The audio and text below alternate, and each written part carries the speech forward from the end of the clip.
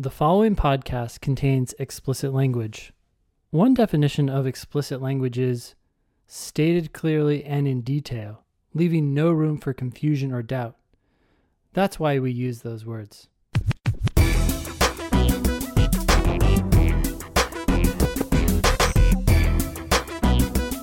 Hello and welcome to episode 331 of the Thinking LSAT podcast. This show is going to air on Monday, January 3rd of 2022. Happy New Year, y'all. Upcoming events, we've got about 12 days until the beginning of the January LSAT, starting on the 15th of January. We have a deadline on Thursday, February 3rd, if you want to sign up for the March LSAT. You can come talk to me for free at my LSAT study group. We're going to be wrapping up the January 2021 LSAT study group. That's every other Thursday at 4 p.m. Pacific, 7 p.m. Eastern. All you need is a Demon free account. So lsatdemon.com and sign up for a free account, and you can start registering for not only my study group, but Ben does classes occasionally. I do other classes occasionally. There's all kinds of free resources. You can do drilling and timed sections and timed tests. And if you're new to LSAT prep, or if you're a refugee from another test prep company, please start with lsatdemon.com and a free account. I think you'll be pleasantly surprised that we think about the test in a more intuitive, simple, common sense, fun kind of a way. Yeah. So please give that a shot. Today on the show, we had a follow-up from Chris, who had asked us for some advice about whether to get accommodations on the LSAT. We have a pretty long discussion about accommodations. We have a new leader in the, it didn't come from Spotify Wrapped, so I feel like Al gets a little bit of an asterisk, but Al almost doubled the previous gold medal winner for most minutes of listening to the podcast in the last year. So thank you for that, Al. We have a follow-up from Demon team member Brittany about our scholarship estimator, lsatdemon.com/scholarships. And we did a weekend question from Prep Test 73. Before we get into all that, Ben, I did want to talk to you about, I really like this idea you emailed the other day. We were talking about how we get more people to take our foundations classes in LSAT Demon Live. LSAT Demon Live, you have the opportunity to do live classes 7 days a week, multiple different offerings 7 days a week. And some of those, we have labeled them foundations. Yeah. And we've noticed that people tend to overestimate their own abilities, and they don't want to go to classes that have basics or foundations in the name for some reason. They want advanced.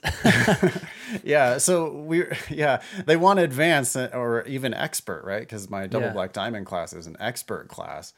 And, everybody's welcome at that class, but it's like, hey, really? We're going to be doing the hardest questions at a really fast pace.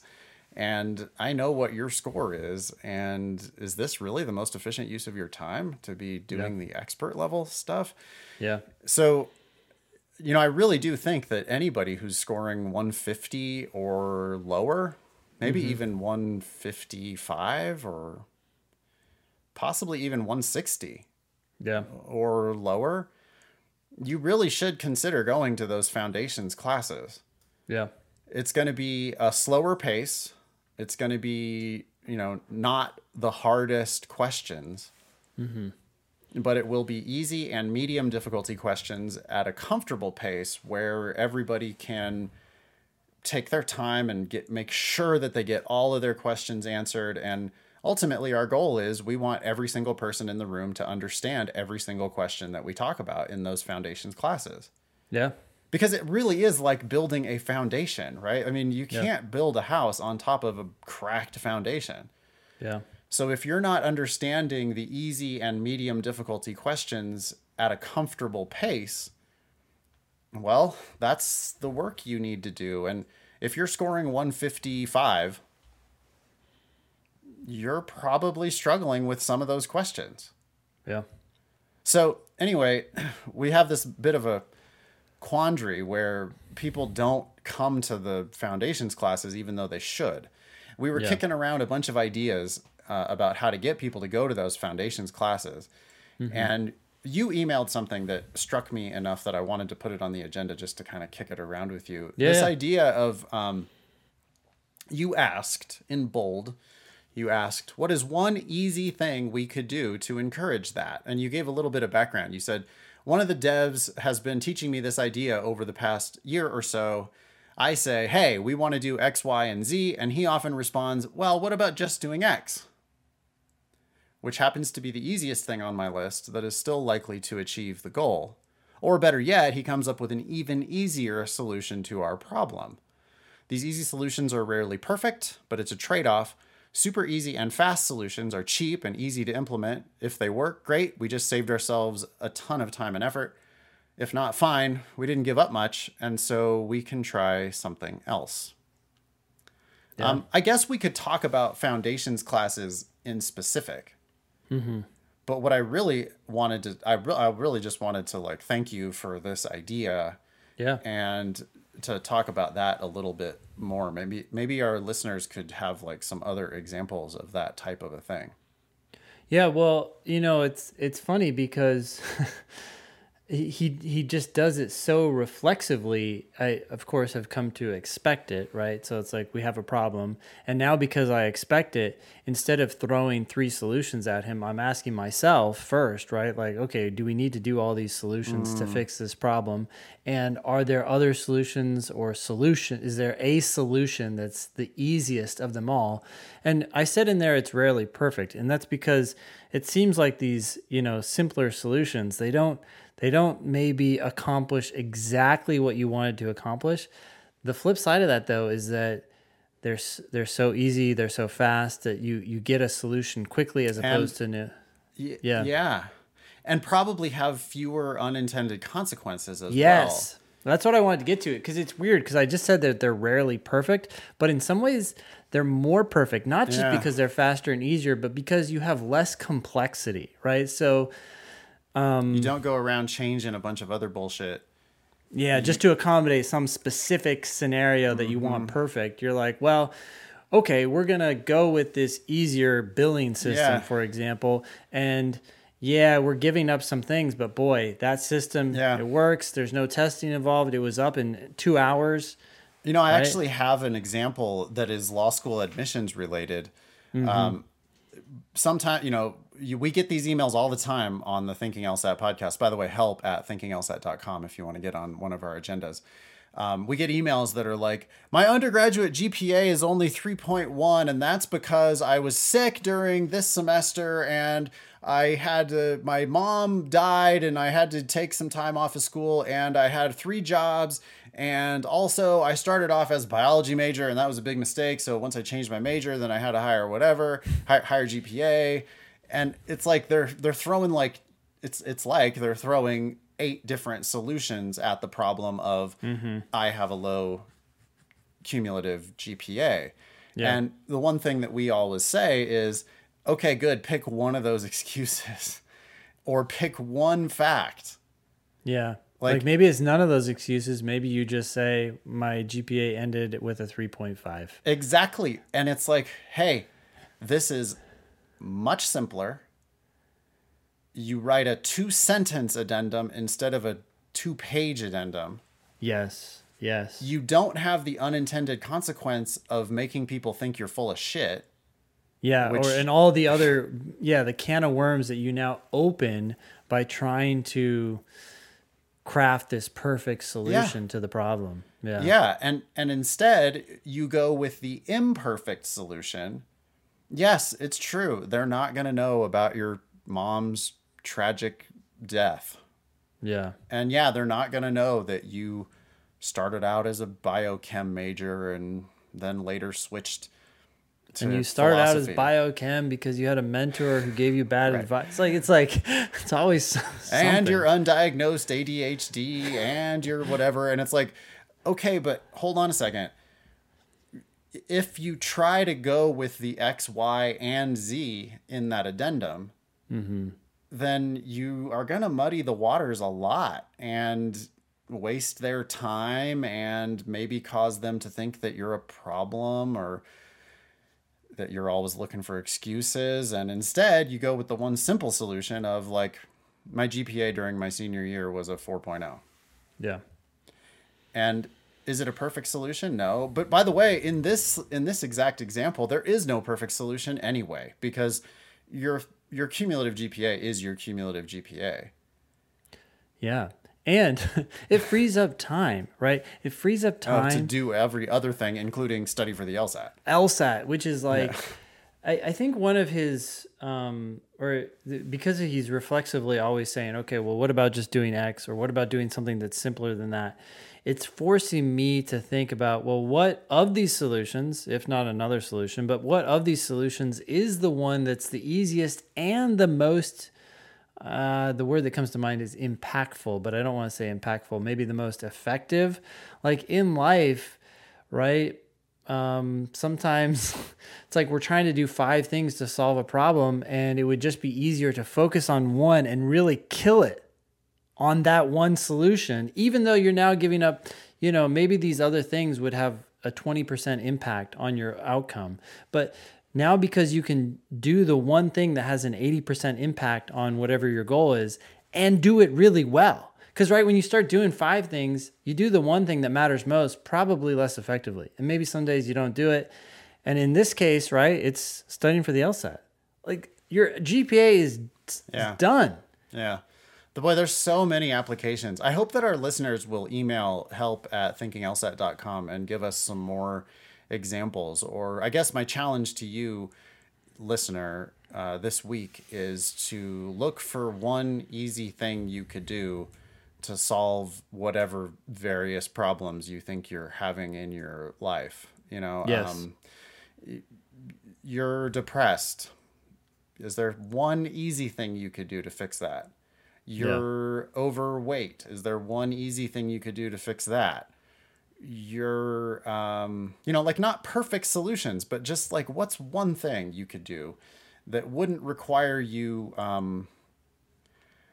a grand master plan, right? In your LSAT studies, like you're not happy with your overall LSAT score, and you've identified a weakness in logical reasoning. Yep. I'll tell you right now, one easy thing you could do to fix that problem is basically to drill logical reasoning. Do one question at a time, and your problem is only ever one question that's in front of your face right now. Get your mind wrapped around that. Yep. I get it that you aren't happy with your 120 to 180 LSAT score. And I get it that you have a weakness in logical reasoning. And I even get it that you think you've diagnosed a problem with necessary assumption questions or whatever. Mm-hmm. But those are all still too big you can't just solve your necessary assumption problem. You need to solve one necessary assumption question. Yeah. Cool. Anyway, I just wanted to say thanks for that. And I did want to share that with the listener, because I think that there's a lot there that, whatever your big, you got a problem with your husband or wife or girlfriend or boyfriend or whatever. What's one thing you could do? Yep.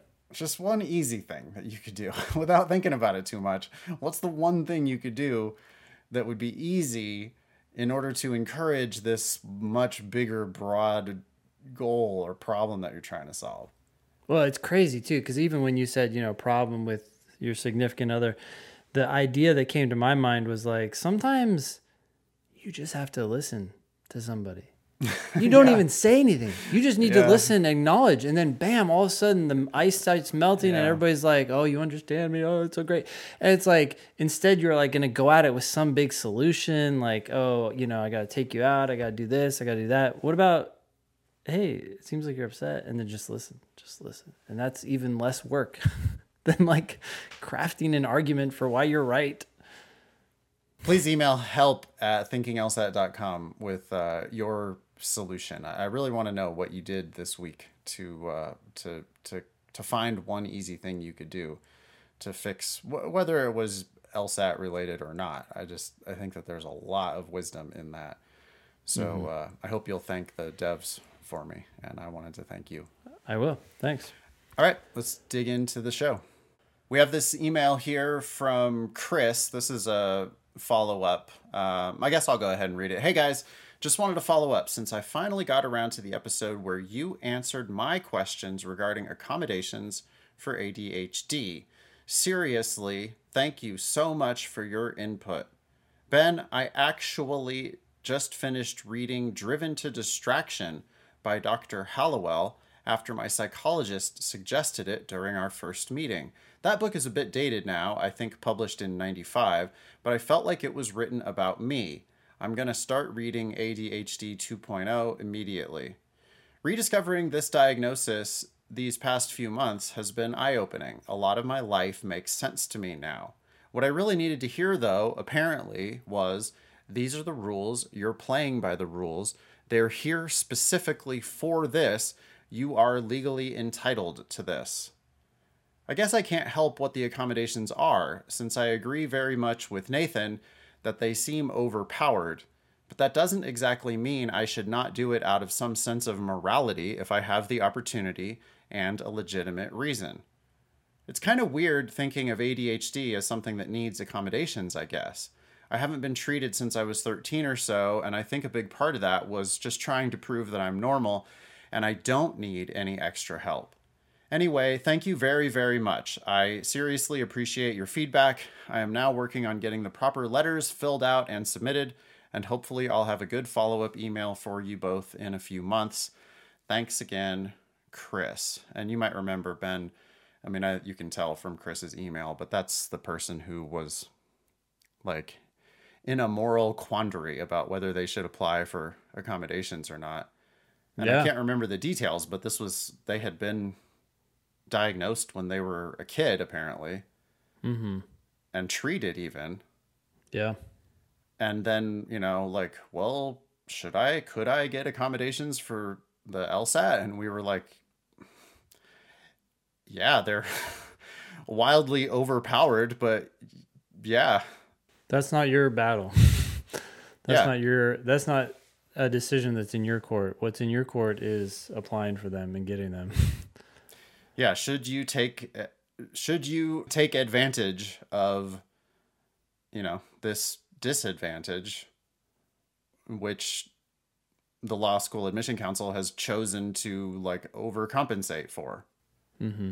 I mean, that's in our opinion, right? Like it just seems like time and a half is kind of crazy. When you think about when you think about how much value 5 extra minutes has. Yeah, I think it's 18 extra minutes is like, what? It's just nuts, but. Yeah, and then you have double time as well. I mean, I think our biggest problem is that they've seems to have oversimplified the accommodations process, right? There used to be accommodations that were more tailored to the cases, I think in part because they had fewer cases, right? Before, a long time ago, they had fewer cases. And so maybe they had the bandwidth or the capability to tailor the accommodations to the individual cases. I mean, we can't really speculate like what's going on behind the curtain, right? We know that they used to deny. Like at the beginning of my time teaching LSAT, I used to say, oh yeah, I mean, there is accommodations, but it's hard to get. But then they had that lawsuit that they lost, and their response, it seems, has been to basically just approve almost every application, right? We've been saying this for years that I literally I haven't heard anybody who got denied accommodations. I haven't heard that in a long time. At least a couple years. For me, it's been way longer than that. I feel like I've been yelling on the podcast, like, hey, if you got denied, we would love to hear why you're getting denied. But like nobody emails help@thinkinglsat.com and tells us that they got denied. So, it seems now that they've just kind of decided, well, okay, we can't deny people. And Yeah. that seems problematic. I mean, I'm glad that the people who need and deserve these accommodations are able to get them. Absolutely. But It just seems like the scale has tipped in the other direction. It was Yeah. probably overly like restrictive before, and now it seems Yeah. like overly generous. And who knows? We don't know. We're not experts in that field by any means. Nope. It's just based on our experience and based on the fact that it seems like when people get 5 extra minutes or give themselves 5 extra minutes for a section, they do astoundingly better. So, you know, how much more help do you actually need? Do you need time and a half? Do you need double time? We don't know, but it's there. And if you have an accommodation such as ADHD, you should apply for it. You know, one thing that he said here is he said, I think a big part of not getting help was just trying to prove that I'm normal and that I don't need any extra help. The reason that line stuck out to me is that in the book ADHD 2.0, the Dr. Hallowell actually talked about how people with ADHD tend to not want to seek out help precisely for that reason. And so it's this, you know, catch-22, I guess. You have ADHD, you need help, or you could benefit a lot from even small interventions, but precisely because you have ADHD, you're not the type of person to seek out that help. Well, But I'm sure. glad- No, I mean, that goes for all sorts of other things too, Yeah. right? Like depressed people don't go get the help they need for 'cause depression. You're depressed. You don't want to get up Alcoholics and don't go solve get the it. help Yeah. they need for alcoholism. Like it's Yeah. just, it's human nature, I suppose. But Yeah. yeah. Well, anyway, I mean, I hope people don't get the wrong impression because we are fully in support of people getting their needed, deserved, legally entitled accommodations. Absolutely. We're just perplexed by the system. I think. You'd be crazy not to. I mean, it's I am going to be really, really interested in seeing the updated data. Like, I would love to know what percentage of the testing population is getting tested, or sorry, getting accommodations. Yeah. Because last time we looked, it had gone up every year, right? Like 1 or 2%. Yeah, and I feel like that hasn't been updated since what? 16, 17, 18 sound right? It's been a few years. Yeah, anyway. some for some reason that data has not been updated. Yep. Yeah, that could be the. Maybe I'm just seeing monsters under the bed. Like it could be that it's not even a problem, but it feels like a problem just because we know that scores are going up. Yeah. We also know that people who get, like, anecdotally, people who get accommodations, their score improves immediately. I mean, if you want to test it out for yourself, just try doing a test where you have 53 minutes a section instead of 35 minutes a section. Your score will go up, especially on the logic games. Like, your score will go up by like 10 points. I mean, just immediately.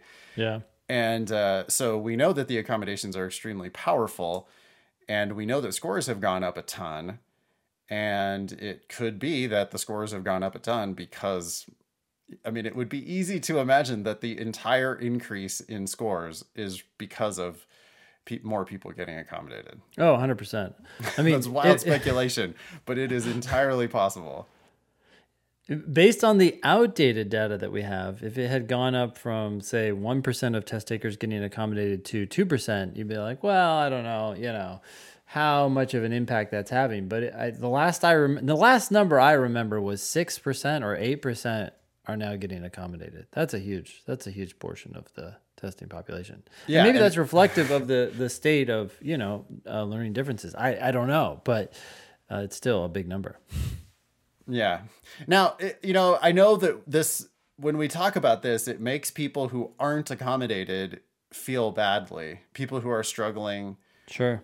And they know they would do better with extra time, but they don't have a legitimate claim to. Or they extra don't time. think that they have a legitimate claim. It's very possible that they do, and they just go. That's true. undiagnosed. Yeah, I guess I would encourage everybody to talk to their doctor. By the way, you do not need to go talk to the fancy Beverly Hills doctor for a $1,600, assessment. Mm-hmm. You do not have to do that. You can go ahead and talk to your regular Kaiser doctor or your, whoever your normal, like student health, probably. Yeah. because I'm pretty sure that any physician, and I think that most people should have access to a physician or a psychiatrist or psychologist who could, in their opinion, just write you a letter and say, yeah, this person struggles with attention. Yeah. If you want to go that route, I'm pretty certain that you will get accommodated. Yep. If you ask for it. So, the other thing I would say is that you probably, like, if you're scoring 165, I'm not talking to you. Like, I don't feel sorry for you. You're scoring 165 with regular time. Fine. Like, work a little harder, study a little more, get that into the 170s. I'm not talking to you. Like, I just don't feel sorry for people who, like me, have a lot of privilege, right? Like, we grew up with, I didn't grow up in a rich family by any means, but I did go to college right after high school, and I have had opportunities, and I realized that. And so I'm not feeling sorry for people who are privileged and lazy like I am. I'm feeling sorry for the people who possibly might actually have an undiagnosed issue. Mm-hmm. Yeah. I mean, I don't know what score to cut people off at, but yeah, I guess. Yeah. No, I don't. Yeah, 165 was a weird number. I guess I'm just what I'm saying is that because there also are the lazy students, and those are the people who piss me off, right? Like we do, and I know you've had this experience as well. You've had people who want to pay you hundreds of dollars or thousands of dollars for one-on-one tutoring, but they don't want to do the work. Yeah. And they then, they let go get accommodations because they know that they'll do better. Mm-hmm. Mm-hmm. And that to me is like, well, ultimately that's just not going to work out in your favor anyway. Like, yeah, you're going to get into a school you're lazy. You're not ready to compete at. It ain't. I don't care what school you get into. Yeah, it ain't happening for you. Like if you're going to go get accommodations on the law school admission test because you know it will result in a higher score and save you time on LSAT studying, mm-hmm. You're not a lawyer. Like you're not going to be successful. I really truly believe that. I mean, because that's exactly the type of shortcut that I would have wanted to take if I felt like I needed it. And I was 100% not a lawyer. Like, I just don't have the work ethic. Yeah. But I certainly do feel for the people who've been grinding it out for 6 months. And, if you feel like you might have an undiagnosed issue, go talk to somebody. Yeah. Okay. You want to jump into this next email? Sure. This one's from Al. Hey guys, podcast listening stats coming in hot. In 2021, I listened to 232 episodes of the Thinking LSAT podcast. I listened for over 20,398 minutes, which equals to about 14 days of listening. Wow, that's by far the highest number we've seen. Right? Yeah, there was like 6,000 was the leader for a while. Then it jumped all the way up to 11,000. Yeah. And then Al is coming in with 20,000 minutes or 14 24-hour days. Wow, Al, you're still listening to us. I guess we haven't pushed you away yet. Yeah. I'm glad that you're willing to put up with us. So Al continues, Apple Podcasts don't offer an end of the year recap like Spotify does, so I tallied my numbers by hand. I scrolled back to the January 1st, 2021 releases in my recently played list in Apple Podcasts and counted the minutes of every Thinking LSAT episode I finished from then on. As evidence for all you skeptical lawyer folks out there, I attached a link to this email for a screen recording and me scrolling that list. Okay, cool. Thanks, Al. We'll just take your word for it. Yeah, I'm not clicking on that. Come on. I don't give a shit. I appreciate it. I mean, yeah. If you're lying, well, you got your glory. Yep. My LSAT journey began during quarantine in the summer of 2020. I listened to 40 or so episodes that year. 270 episode 278 part 1 through 239. I'm Working not sure. backward, I guess. Oh, okay. I pulled the slot machine lever on way too many practice tests. This year I listened from episode 278, this is part 2, forward through episode 329, okay, and from episode 238 back through 59. Whoa, okay, lots of going all over, but okay. I pulled the lever on a few tests this year, prioritizing fewer tests. Sorry. I pulled the lever on fewer tests this year, prioritizing timed sections and drilling instead. Thanks, y'all, for the seemingly endless hours of LSAT talk, book recommendations, writing advice, and personal statement evisceration. Some of those statements really made me cringe. No offense, Ezra. I don't remember that one. Oh no, that's the man. That's the man with the kind eyes. Ah, okay. That's the Ezra. legendarily, probably still most hilariously bad personal statement I think that we ever read. Unfortunately, that statement is going down in infamy. But anyway. Al says I'll be taking the LSAT next month and probably again this spring. Wish me luck. Good luck. I don't really care about law school at this point, but maybe I'll write a kick-ass personal statement just for the hell of it. Happy holidays. Okay, so you're taking the LSAT for fun. Maybe Al wants to teach the LSAT. I'm not following. I will say that teaching the LSAT for fun is a very lawyerly thing. Like, I have lawyer friends who still do the LSAT just for fun. And that if you're that kind of crazy, then yeah, maybe lawyering is right for you after all. But yeah, if we have talked Al out of it in the thousands of minutes that he has listened, I feel like we've done him a service. So okay, yeah, I'm happy one way or the other. Yeah, I can't imagine writing a personal statement just for fun. No. Although it might be good for his like future posterity. He could, or himself, right? Some people write in a journal for themselves. Writing exercise, figure out what he does want to do with his life. If it's not lawyering, I'm sure Al, you'll be successful no matter what path you choose. Yep. Cool. You'll make it to the end. I know that for sure. All right. We all do. That's the one thing we can't fail to do. Like, we all make it to the end. It's, everybody's a success. Everybody is really very equal when you think about it. That's true. I mean, one way or the other, you're going to die and nobody's going to remember you. And that's, I mean, for real, like, you know, what, 100 years from now, almost nobody will be remembered. 1,000 years from now, it's like guaranteed nobody will be remembered. No, you have to be someone. You have to crazy. Be like someone evil, or you have to be like Hitler to get. Yeah, you have to be evil. Yeah, really. Alexander the Great, was he really great, or just domineering? Right? I don't know. Donald Trump? Do you think Donald Trump is? No, no one knows who he is 1,000 years from now. No, right? Absolutely not. Not all the presidents. How many presidents do you remember? Right? It's like, yeah.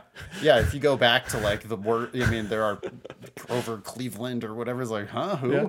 Wait, what was his name? That's all you know is like a name, if that. Yeah. Okay. Well, anyway, Al, good luck. I hope you do something fun and cool with your one-way journey through life. Yep. I don't know if it's one way. Al seems to go all over, forward and back. Anyway. So. Oh, yeah. Al got the time machine on the podcasts anyway. Okay, one more email here from, this is actually coming to us from team member Brittany. Flagged this. It says, "Hi, Ben and Nathan. I heard the shout out on the podcast about the estimator. We were talking about our scholarship estimator. On last week's episode. It's lsatdemon.com/scholarships. And we were actually looking at some bad data. We were. Anyway, Brittany says, we were still tweaking the estimator last Wednesday and Thursday. It should be good to go at least until the updated index formulas come out, which is in January, I believe. When you run Palmer's numbers now, he gets more than half with a 173 and more than full with a 176. This is basically a correction of what we were talking about last week. So sorry about that, Palmer. Anything more you want to say about the estimator? No. I mean, we were just updating it with the 2021 numbers. And based on what we've heard anecdotally, it seems to be predicting people's scholarships fairly consistently. That's all. Oh yeah, I like. Please let us know if that's not true.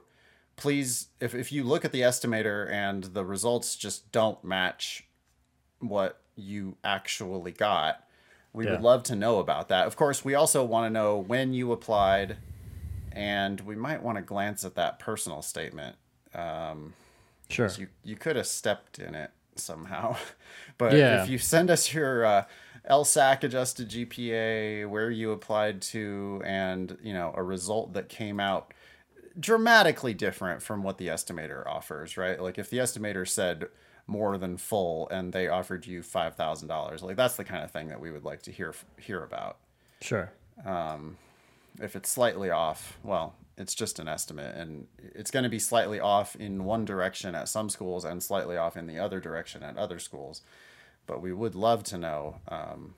You can just email the show, help@thinkinglsat.com. Or there's a link on the estimator, isn't there, to give feedback? There used to be. Okay. So you can find the link on lsatdemon.com/scholarships. By the way, that's a real good first step. If you're thinking about law school and you want to see what kinds of schools you might be able to get into at what kinds of prices, I can't imagine a better tool than lsatdemon.com/scholarships. I think you should probably start there on your journey. Yeah. Play with some numbers. Yeah, for sure. Cool. All right. Anything more about that? Sorry, Palmer, that we gave you bad information for a week, but it is now corrected. And thanks, Brittany, for letting us know. Yeah. No, that's all. All right. Want to do an LR question? Yeah, let's do it. Cool. I think it's your turn to read, and I'll do the question. All right, awesome. This is from test 73, section 4, and it's question 1. It's a logical reasoning question. Okay. It says, in an experiment, 10 people were asked to taste samples of coffee and rank them. Okay. I would love to do this experiment. I might be the world's worst person at it, though.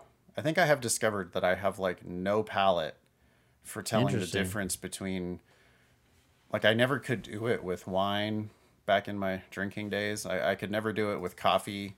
I don't give a shit. Give me them if it's hot. McDonald's coffee, great. Starbucks coffee, great.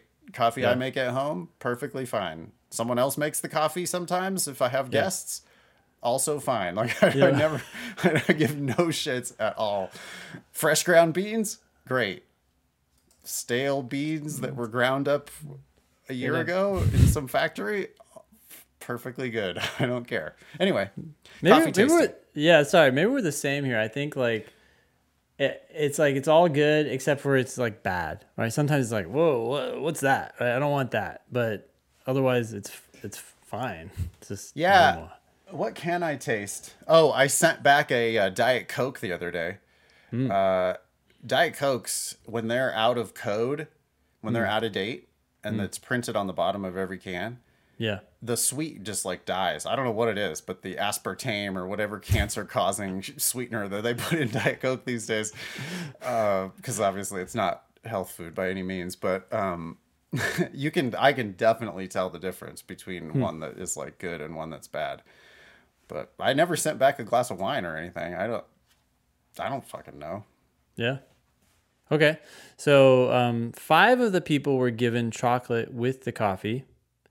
And this group subsequently reported that all the coffee samples tasted pretty much the same as one another. So right there, I naturally have this hypothesis. Oh, maybe the coffee, it's possible that the chocolate is ruining the palate of these coffee drinkers. Sure, it's just dominating it, right? You can't even taste anything else. If you brush your teeth and then go have a glass of orange juice, the orange juice is going to taste like shit.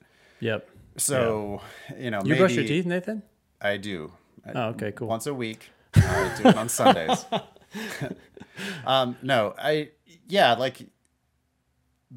It's totally possible, right? Yeah. Well, I'm also on guard here that they might try to pull a fast one and say that that's definitely what happened. Yeah, well, I mean, I guess this one problem that I have in the back of my head, and I know I'm just reading, but we're talking about 10 people and then 5 people. It just seems like an extraordinarily small group of people to be talking to draw any huge conclusions from. Sure. Okay. Yeah, that's also an issue. Yep. Anyways, 5 others tasted coffee only, and they were able to detect differences. Okay, so now we actually do have a difference in the groups. Yep. The chocolate eaters couldn't tell a difference between the coffees. The non-chocolate eaters could tell a difference between the coffees. That's a fact. What does it mean, though?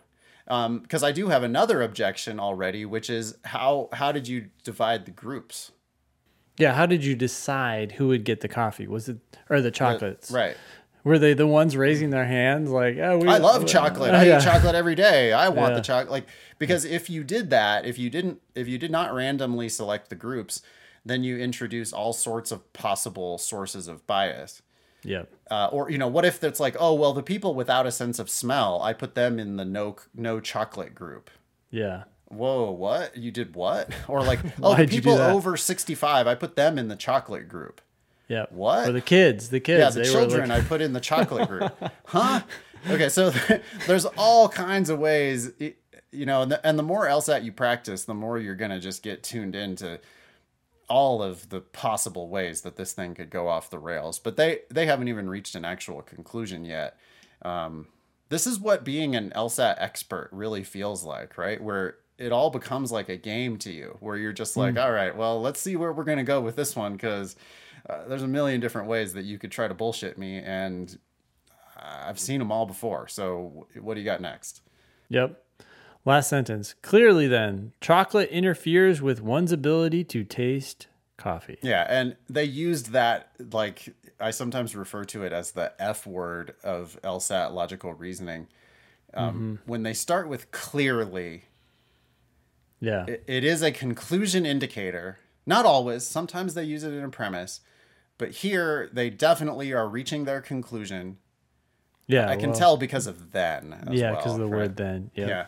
Clearly, then always introduces a conclusion. Yeah. And I just immediately go, it ain't so clear. Like, you could cut out that ly adverb Yeah. because it doesn't do anything. It's a bullshit, like, they're doing it for emphasis, but it doesn't actually add any power to their conclusion. I just go, no, ain't no clearly. What's Yeah. your conclusion that you're trying to reach? And they say, well, chocolate interferes with one's ability to taste coffee. And they could have also said obviously or definitely or surely or any other one of those. All they're doing is like talking louder. Yeah. And so I'm going to actually resist that even more because I just don't want people trying to jam bullshit down my throat. Yeah. So we've already had a million objections, but like just to run through a few of them, this is a real small sample. Maybe the sample's too small to reach any conclusions. That was Ben's objection. How did you divide the groups?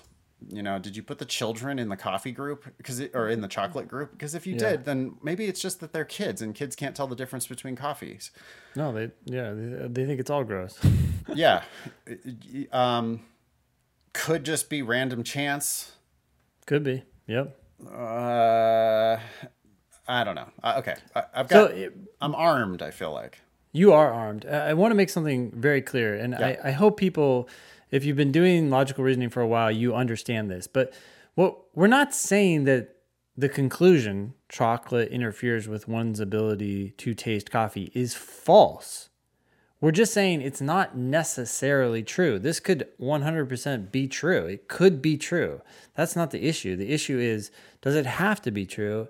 And here are all the reasons why it might not end up being true. And given the fact that it might not be true is a problem, because That's whenever someone draws a conclusion on the LSAT, they're saying that this is definitely true. Yeah. If they asked me what was the conclusion of the argument, I would let go of all my objections and I would say chocolate interferes with one's ability to taste coffee. I understand the argument. I'm certainly not saying that the conclusion of the argument must be false. it's totally sure. I mean, hey, this is evidence pointing in the direction that maybe chocolate does interfere with one's ability to taste coffee. Yeah. Totally possible. I mean, they were 5 for 5 or 10 for 10. Yeah. The chocolate eaters couldn't tell a difference. The ones who didn't eat chocolate totally could tell a difference. It's pretty good evidence on a small sample. Yep. And we don't know how you divided the groups. But it's not horrible. It's just it's not proven. Well, it's typically incomplete, right? This is probably the most common type of argument that we see on LSAT logical reasoning, where it's not outright flawed, nor is it 100% proven. It's just that the evidence, it might suggest the conclusion that they're trying to reach, but it doesn't fully prove that conclusion, and there's lots of things to argue about here. Yeah. A lawyer or a law student, this has direct applicability to your law school exams, because what we're doing here essentially is issue spotting, right? Mm-hmm. That's the first thing you have to learn how to do on a law school exam, is to notice, okay, well, what are the lawyers going to be fighting about? Yep. And that's what we're doing here, is like, boy, if there's lawyers on each side, you're going to have strong arguments, on the pro side. Well, 100% of the data that we have in the record seems to suggest this conclusion.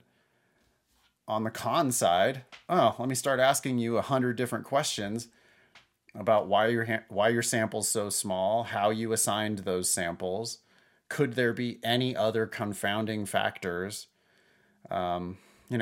Where did you do this test? Yeah. Did you do this test inside of a sulfur factory? Like maybe you tested. Go get the chocolates over there in the sulfur factory. Right, exactly. That's where they're handing them out. Yeah. Yeah, go get the chocolates in the sulfur factory. Okay, because that would like totally fuck up this whole study. Yeah. Okay, cool. Anyway, with all that, we're ready to answer any type of question that they ask us. And the section is over, but it was fun thinking about it. Well, this is though how good, if you're good at the LSAT, this is how you do it. Yeah. Because now ask me anything. Ask me a strengthen question, ask me a weaken question, ask me any kind of assumption question. Necessary assumption, sufficient. Yeah. Conclusion question, reasoning question. I don't give a shit what type of question it is. I know what the argument has as evidence, and I know what conclusion they're trying to reach. And I'm already starting to see the kinds of arguments that are going to be made one way or the other. Yeah. So now it's like, sure, what do you want me to do? Yep. Oh, I'm reading. Question 1. Which one of the following, if true, most undermines the conclusion drawn above? Okay, so undermines means weakens. This is a weaken question. And it's like every time I see a weaken question, I'm like, oh, good. Because I roll out of bed in the morning weakening arguments. Yep. Right. I mean, that's what we do. We are always in attack mode. So this is how you should do logical reasoning. If you're right now reading the question first, stop doing that. It's hurting your performance on the LSAT. Read the argument instead and always try to attack it. Most of the time, the argument's going to be either flawed or, like this one, incomplete. You should have a bunch of objections ready to go. And then, what do you think, Ben? 10%, 15% of the questions turn out to actually be weakened questions? Yeah. Oh, it's a good percentage. I mean, it's not the most common, but yeah. Well, and strengthened questions, which are basically the reverse of weakened questions anyway. It's the exact same operation. It's just you're playing for the other team, right? Exactly. You're still looking for the weaknesses so you can strengthen them. Yeah. Or this could have been a flaw question. This could have been an assumption question. All of the questions that they could have asked here are, well, not all of them, but a big chunk of the questions that they could have asked here are related to the weakness in the argument. Yep. So when it does turn out to be a weakened question, great, I'm ready. But if it turned out to be a strengthened question or some kind of an assumption question or a reasoning question or anything else, I would still be able to say, oh yeah, okay, well, here's what they did here. And probably the correct answer has something to do with the gap between the evidence and the conclusion. Yeah. Okay, so looking for something that, if true, will undermine this conclusion. So I'm looking for a bad fact for the people who are trying to conclude that chocolate interferes with one's ability to taste coffee. Answer A. The 10 people were randomly assigned to either the group that tasted only coffee or the group that was also given That's chocolate. a strengthener. I don't need to read any more of that one to know it's wrong. Okay. I mean, we objected to the argument by saying, hey, how were these groups assigned? If they were randomly assigned, that helps the argument, not hurts the argument. I don't care what the rest of that answer says. Okay. B, similar results were achieved. That also strengthens the argument. The fact that somebody else replicated this is only going to help the argument. Yep. I guess I'm trying to demonstrate here that I expect wrong answers to be wrong. 4 out of 5 answers are wrong. And so when it starts going off in the wrong direction, I just don't even need to read the rest of it. Now, once in a while, that means that I will eliminate all 5 answers and have to go back and read a little more carefully. I think it's possible that they could have crafted A or B in such a way that they make it correct. But I'm not gonna it's wrong 4 out of 5 times. When it starts off wrong, it's now wrong like 98 out of 100 times. Mm-hmm. And so I don't need to keep reading it like hoping that it miraculously resurrects itself into the right answer. Mm-hmm. This is the only place where we get to go fast on LSAT logical reasoning. Yeah. You know, I know what I'm looking for. A doesn't sound like it halfway through, then good. I don't have to read the second half of A. I know what I'm looking for. B doesn't sound like it. After 3 words, I was like, nah, that sounds like a strengthener. Yeah. Well, okay, so on my first pass through these answer choices, I don't need to read the rest of this bullshit. Yeah. This is where we really get paid off for taking our time attacking the argument in the first place. Yeah. Because we know what we're looking for when we get into these answer choices. Yeah. Answer C. Chocolate is normally consumed as a solid, whereas coffee is normally consumed as a liquid. I just don't care about that one. That's what I had pictured in my mind. I wasn't imagining anything else. Yeah, I was like, wait a second, chocolate hot is chocolate, normally... or how about as a gas? Ooh, I never thought about that before, Ben. Well, it's our new business chocolate? idea. Yeah, it's our new business idea. You inhale chocolate. No liability there. Okay. I was B. expecting that. Yeah. Doesn't seem like new information. How does that change my assessment of the argument? No, if that were a problem, we would have already thought of that. Right. Because that's just common knowledge. And whoa, hold up. Chocolate's, comes in solid form. Chocolate's a solid. It's like, okay, thanks for your input, I guess. But yeah. Okay, D. D. The 5 people who were originally given chocolate were asked a week later to taste coffee samples without chocolate, and they still detected no differences between the coffee samples. I bet that they intended that to be the correct answer. I have an objection to it, which is, what if eating chocolate has long-lasting effects interfering with your ability to taste coffee? True. That's and it's not uncommon to have objections, right, to these answers, because it's about the answer that weakens the argument the most. But I think what you're also about to say is, at the same time, it's raising an eyebrow, right? Right. Strengtheners don't have to be perfect strengtheners. Weakeners don't have to be perfect weakeners. Yeah. You could object and say, what if coffee has a permanent detrimental effect to your ability to taste coffee? But although, I mean, you could think about the counter argument to that. Mm-hmm. The counter argument to that would be, oh, well, then nobody would be able to taste coffee because you're telling me these 5 other people have never tasted chocolate in their life, really? Yeah. So yeah, their intention behind D, and I'm pretty sure it's going to be correct. We still have to eliminate E, of course, but their intention behind D was, hey, these people, they just don't have any ability to taste coffee for some other reason. Which isn't explained, but whatever. Well, yeah, but remember our objection about children? Mm-hmm. What if these people are children? Yep. It's not the same as saying that these people were children. They have never, they think coffee's gross. They think all coffee is equally gross.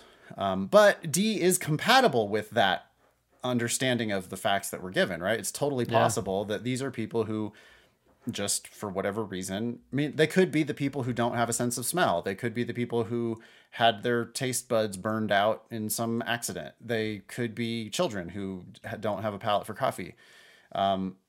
If we repeated the experiment on these exact same people without the chocolate and they still can't taste differences in the coffee, then it doesn't really seem like it was the chocolate that interfered with their ability to taste the coffee.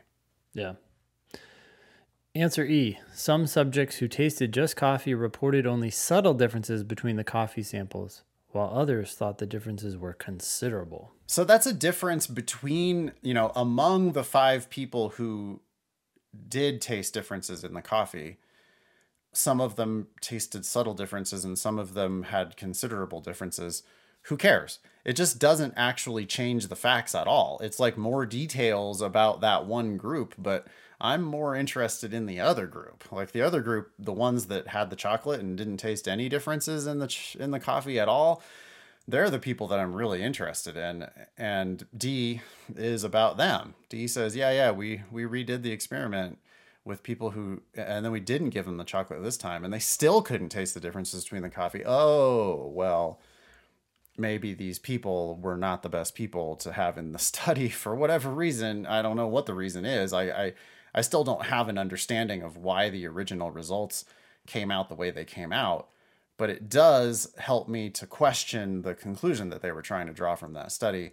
And so here, I'm 100% sure that the answer is D. Yeah.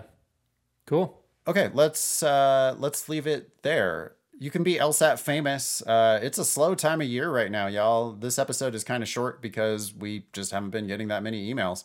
Email help@thinkinglsat.com if you'd like to get on the agenda for a future show. If you have questions about LSAT Demon, you can email help@lsatdemon.com. We've got a truly kick-ass customer service team. So if you have any questions about the way Demon billing works or what you get with your subscriptions or whatever, that's help@lsatdemon.com. Yeah. Please check out our other podcast, LSAT Demon Daily. We have episodes, we try to have episodes 5 days a week when we have enough content. The email there, by the way, is daily@lsatdemon.com. So you have 2 different places where you might be able to send in questions for the show. No need to send it into both. They both come to me. Anything else about that? Nope.